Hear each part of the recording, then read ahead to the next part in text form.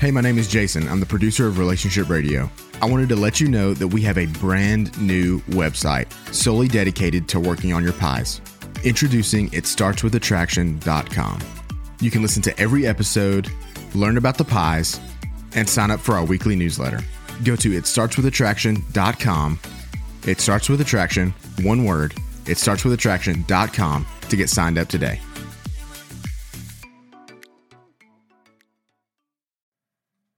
At Marriage Helper, our mission is to save marriages and strengthen families. You can find out more by going to marriagehelper.com. That's marriagehelper, HELPER.com. You can also subscribe to this podcast as we put out new podcasts every single week that focus on how to save your marriage and strengthen your family.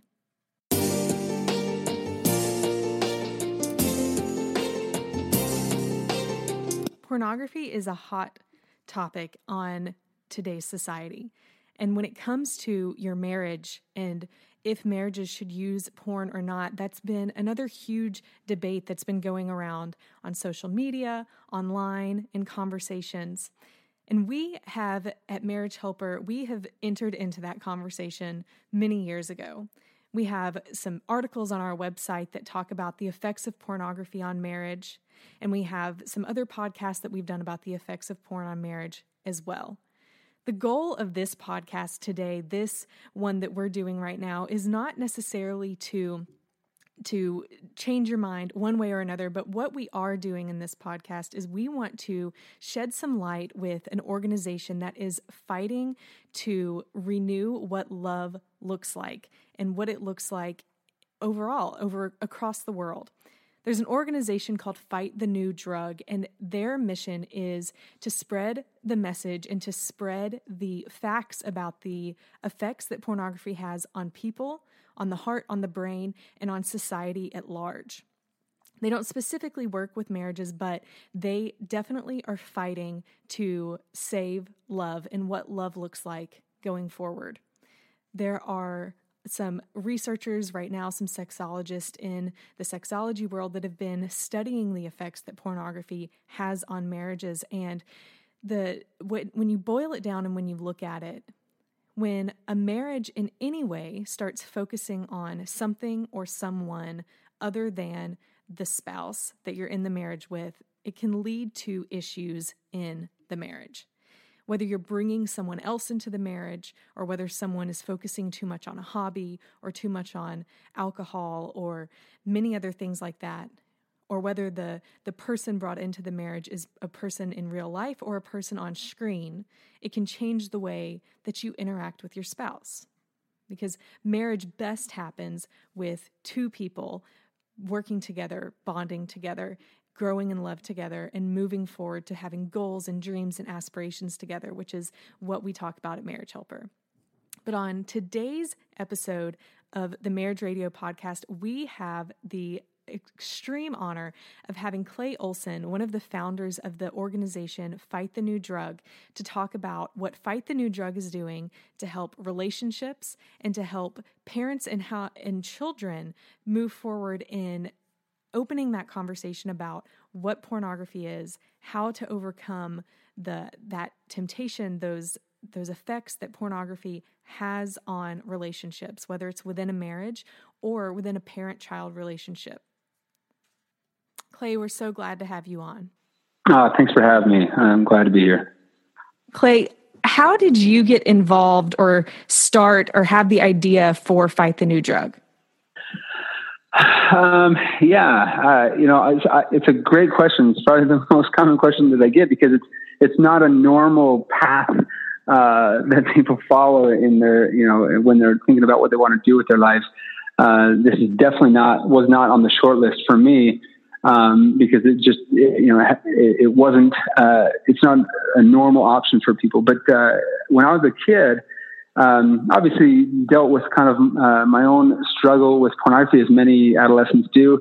But it kind of hit even more close to home when my cousin, who was quite a bit older than I was, he ended up acting out in ways that were very inappropriate and illegal, and went to prison for a number of years. And when he got out, I asked him what led him to do those things, and he talked about the fact that it was the direct result of his struggle with pornography. And at this time, I was a little older and bolder,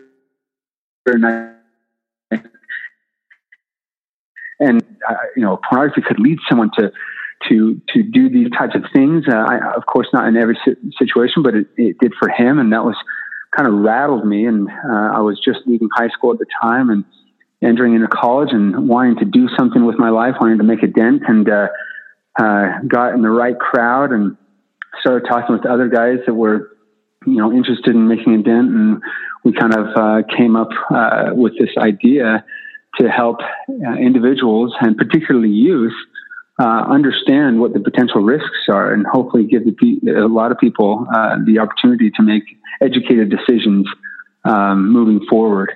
And so that's kind of what got me on the path. I thought it would be this nice little side project, because I was an entrepreneur. I had started a creative agency. I was building that up. I had 40 employees. We were expanding nationwide, and then this was going to be my little side thing to help people. And it ended up taking over my life, and I left my company, sold out to my partners, and went full time with Fighting the Drug about 8 years ago. So haven't looked back. That's absolutely amazing. So what is the stated mission of Fight the New Drug? Well, ultimately, Fight the New Drug exists, as you said, to educate young people on the harmful effects of pornography, using science, facts, and personal accounts. And we do that through a variety of different mediums. But, if we had to boil it down to a kind of its core purpose, is to change the conversation. The conversation around pornography, especially among youth, is that it's fine. It's no big deal. Yeah. It's get with the times.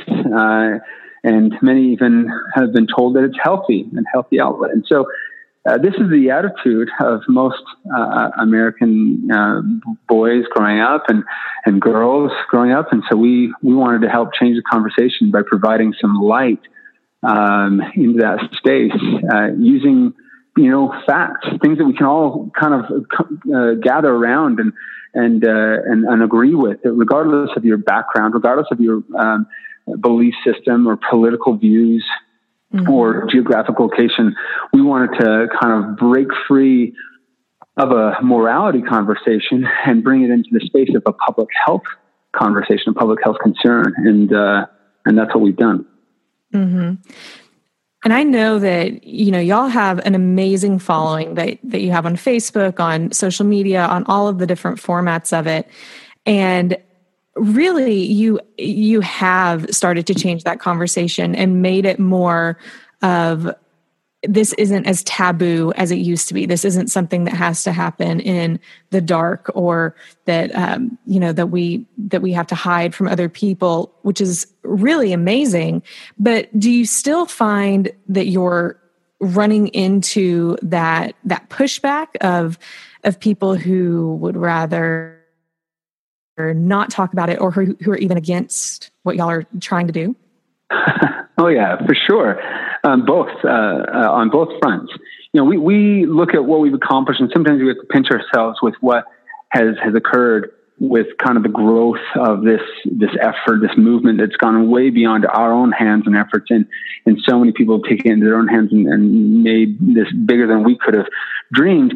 But at the same time, so we're proud of that. We're excited about that. But at the same time, we recognize that from our inception, we knew that we were kind of sticking, a stick into the beehive a little bit, and we were going to rile up some opposition.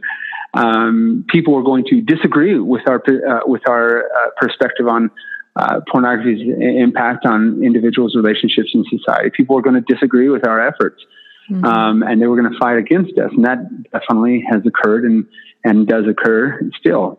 We're going to have people that are afraid to talk about it, that they fully agree with the idea that pornography can be harmful, but the idea of talking about it is just too much. And the idea of bringing that up into within a family or at a school setting is just scary. And so there's a lot of concern. But to be fair, that is ultimately the very essence of why we exist.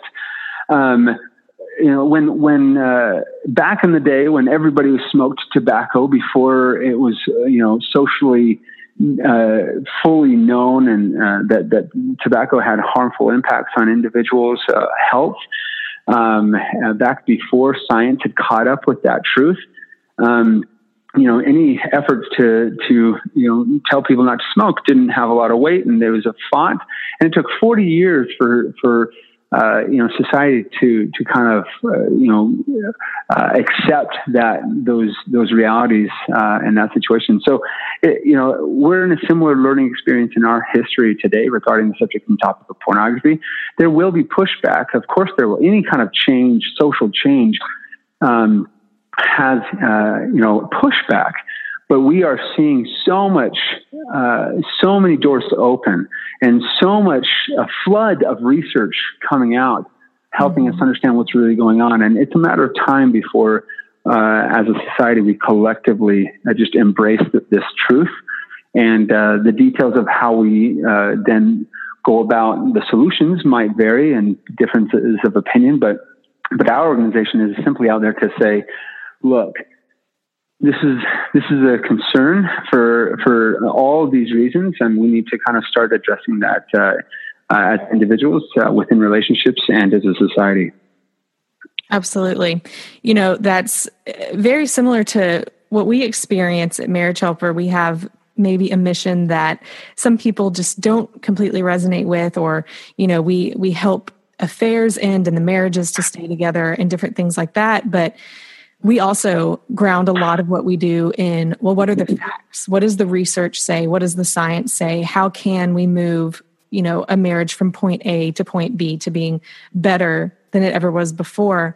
But the other part of this that I kind of want to dig in with you is, how do you approach that person who they're looking at pornography? It is affecting their marriage. Maybe there's a spouse listening to this, and it's their husband or their wife who is looking at porn, and they just don't know. They feel so helpless. They feel like they don't know what to do next. They don't want to just preach at their husband or their wife, or just tell them that they're doing a terrible thing, because that's not going to make anything better either. So how do you then start that conversation with someone who is addicted to pornography?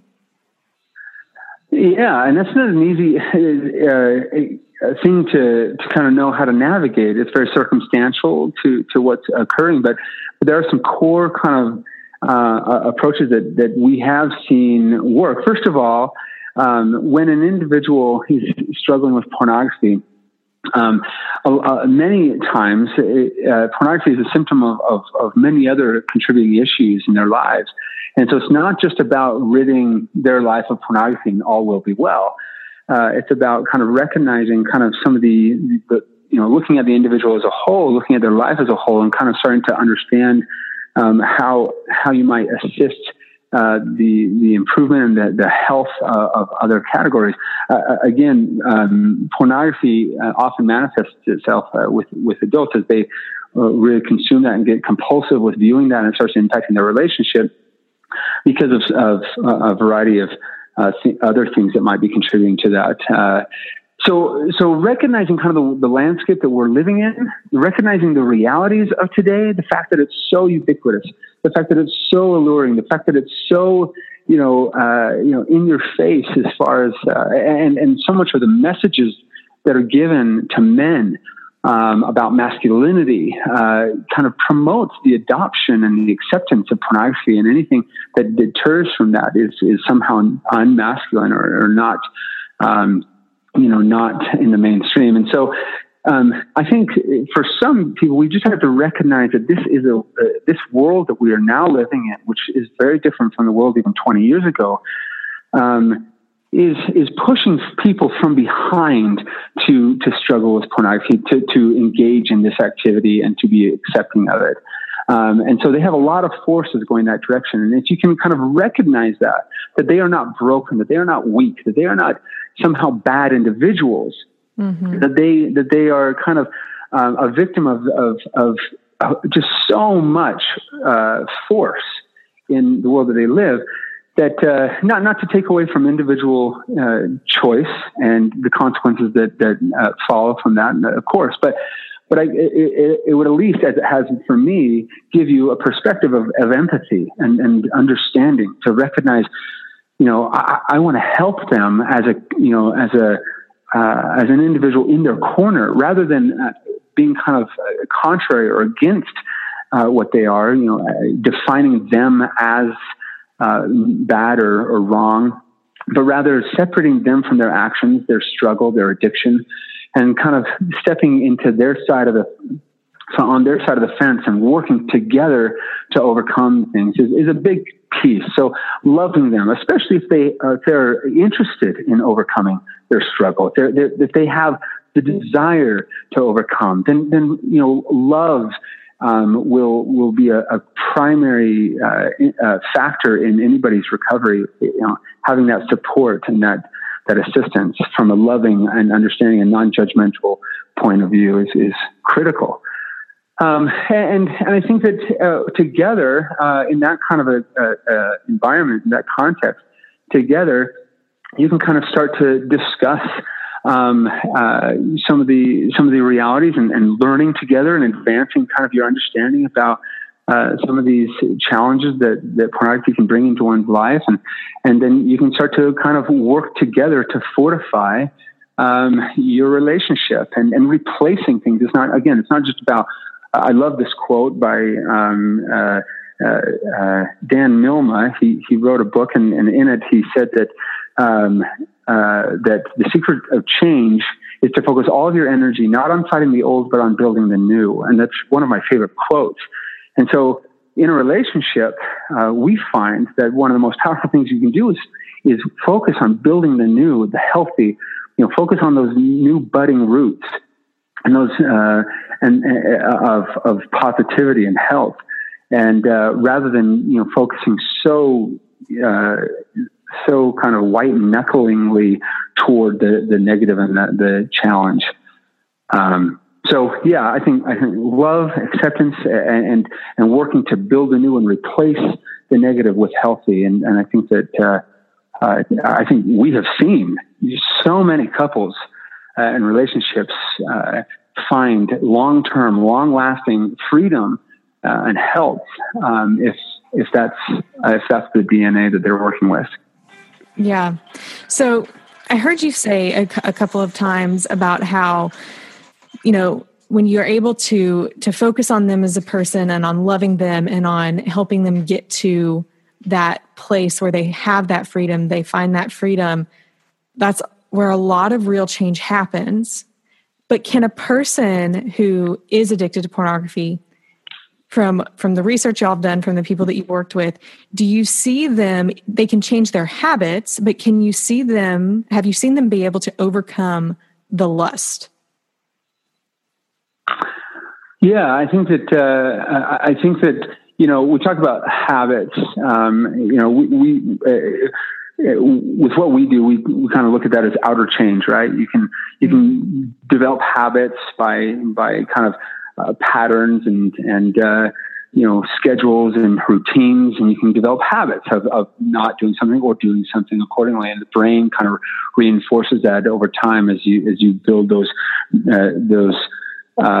grooves, those neurological grooves in your brain more, and build those to be more sustained. But you're talking about something different. You're talking about kind of core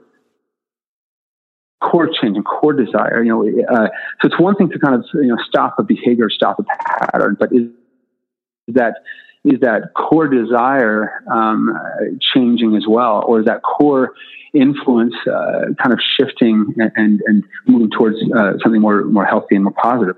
And that is something that's more difficult to change. And if you focus exclusively on the outer change, to use our framework, that will often lead you right back into a struggle. Mm-hmm. But if you focus, and I would say that the reverse can also be true. If you focus just on inner change, you need to also, focus on those kind of behavioral elements, because they influence they kind of work in tandem. And so, changing inner desires is something that is more difficult to get down to. Again, outer is very surface, but inner is kind of your core influences and desires. So, lust can be a product of someone's core desires, and as you kind of replace that with more positive influence, as you work toward that with your partner, that can subside as far as its influence over your life and its impact on you. Now, that's not to say that an individual will be void of any sort of temptation with something that's attractive. We are biological creatures. We are sexual creatures. We have an interest in sexuality, and that's healthy, and that's positive, and it's good. It's a wonderful thing. But as we all know, it's misdirected in negative ways. It can really cause some challenges in one's life. And so we talk about the fact that an interest in sexuality, it's not about ridding yourself of that. It's about kind of directing it towards something that's far more fulfilling, far more beautiful and vibrant than the alternative could ever provide. Absolutely. At Marriage Helper, we have people that will come to us, and a lot of them come from different backgrounds, and some of them have that background of they come into marriage thinking that pornography is wrong, having that belief system and believing that it's something they don't want in their marriage, that it's harmful. And so when they find out that their spouse might be engaging in it, it's very much a world-shaking situation for them. Whereas we also have people who we work with who they don't necessarily have that belief system that they come into the marriage with, but over time they can find that there's some harmful effects of not focusing solely on your partner when you're talking about sex or having sex or having that discussion in your marriage. But when you start bringing other people into it, whether it's in real life or on a screen, it just changes that way that you interact with your spouse inside and outside of that relationship. Yes, absolutely. So if a couple were contacting Fight the New Drug, and they were just wanting some guidance, what would y'all say is that best first step a couple should take if they're wanting to overcome this? They're wanting to have a healthier sex life. They're wanting to be focusing solely on each other. What is that best first thing that they could do? Well, I think that it's one element of that I would say is that it comes from a kind of a state of mind on addressing this. If both parties are kind of, for lack of a better term, humble in their approach to this, that they are willing to the larger aspect of feeling this. Again, when an individual relationship, it's usually not aspect in the relationship that's causing harm, or that is needing some form of repair. And so it's not just looking down a one-way street at an individual that might be manifesting it through, acting out and looking at pornography. That there are some things that the couple as a whole will be entertaining and exploring. And so both individuals need to come at this with love, empathy, and understanding and humility to kind of address this in a powerful way. When, selfishness and pride and other things kind of come into that, and stubbornness, that's where, recovery becomes very difficult for any side of that fence. So, kind of maintaining that state of mind moving into this. And then, I would say, one thing that I would want to tell the couples is that, this can often be a subject, especially if they've been kind of struggling with this for some time, privately, between the two of them, kind of, arguments and this and that. And then they're finally coming out to speak with, our organization or other organizations out there. It's usually something that's several steps down the road when they finally come out and need to want to talk to somebody about it. But to those individuals, I would say, it can often be very heavy, very dark, very gloomy, like the road to kind of get back to where they once were seems impossible, and there's a lot of depression that kind of surrounds these issues, and there's a lot of there's a lot of skepticism as to whether it can be healed. And I'm sure you see that. But what I would say to them is that there is a lot of hope. The fact that they're here, the fact that we're talking is a wildly positive sign.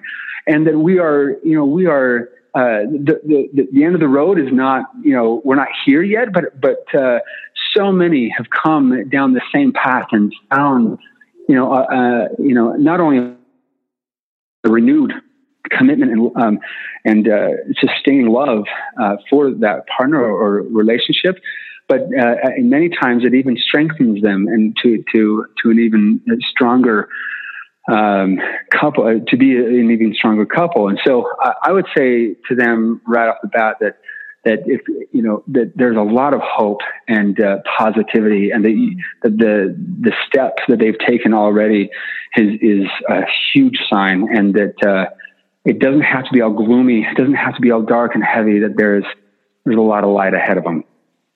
I love that. And I want to ask one final question for you. There's a lot of people who are going to be listening to this in our audience, and they have kids, and that the average age of the children that our podcast listeners have is anywhere from 8 to 14. And that is so actually kind of old in nowadays terms of when they're first exposed to pornography. So for these parents, where maybe they're dealing with children now who are being exposed to it on their phones or on the internet in multiple ways, what is the advice you give to parents of how to deal with that in this culture? Well, yeah, and I have an hour and a half long presentation that I give just to parents to address that one question. But to kind of sum that up as best as I can, I would say, first of all, and I mentioned this earlier with the spouses as well, or the partner of some struggling. First of all, you have got to realize as parents that this is a different world than you grew up in.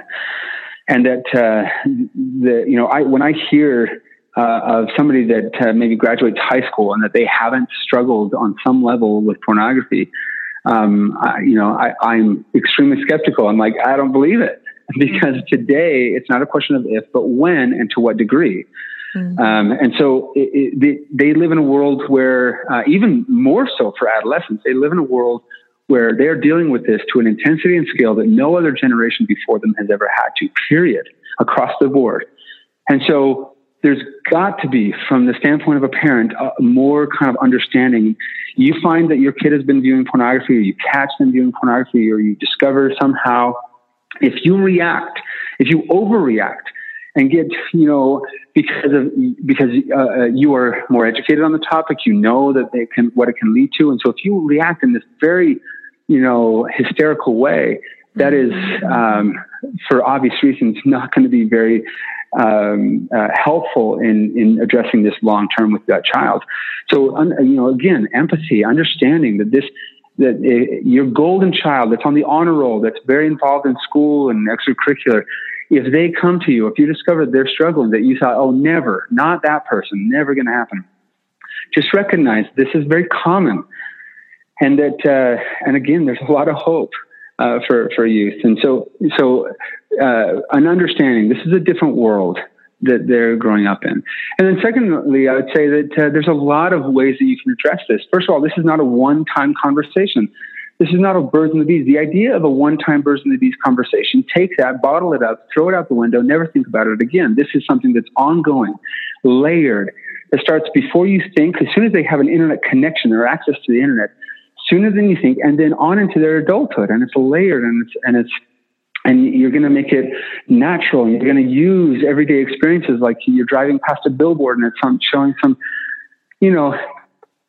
something that's obviously not pornography, but it's definitely highly sexualized. And you're going to use that. And you're going to say, hey, how do you think that portrays women? How do you think that portrays? Do you think that's healthy for relationships to X, Y, or Z, whatever it is? But you're going to use these opportunities rather than this one-time big event with popcorn and slideshows. You're gonna harness everyday opportunities, driving the car, conversations where you can talk to them about what's healthy and what's not. And if that's all you do as a parent, if that's all you do, where they leave for college and they have an actual framework as to what is healthy and what is unhealthy, they're going to be worlds ahead of most of their peers, because right now media and the world is kind of mixing healthy sexuality and unhealthy sexuality all into one mixed up muddy bucket, and it's really hard for youth to distinguish.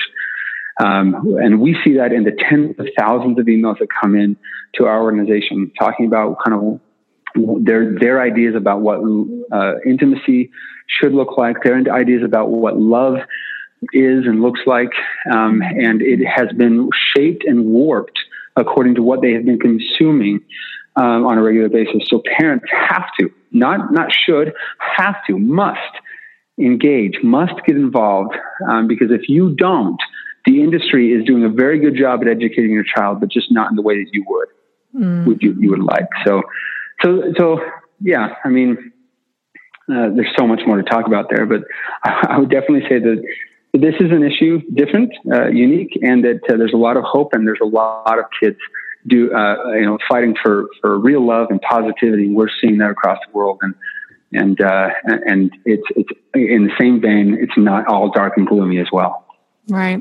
And, Clay, it is a fight. I know that you're familiar with the most recent research from some of the leading sexologists in the world who have been conducting studies, and it is their prediction that in the next 50 years, marriage will be extinct because of pornography and because of the expectations, the false expectations that pornography is putting on sexual relationships and how that looks inside of marriage. And so, the fight that you're doing at Fight the New Drug isn't too different than the fight that we're doing at Marriage Helper of how are we going to save what love really is and what it looks like going forward. Yes. Yeah, ultimately we all want to fight for love. Absolutely. It has been amazing having you on, and we could unpack so much more. There's so much to talk about. So many good things. And maybe we can schedule a time to come back and do another one just about how it affects children. Such a huge issue. But tell our audience where people can find more about Fight the New Drug, where they can find more about the fight that you're doing and how they can get involved. Yeah, so our website is found at fightthenewdrug.org or .com, and we have a lot of great resources on there, a lot of ways to get involved.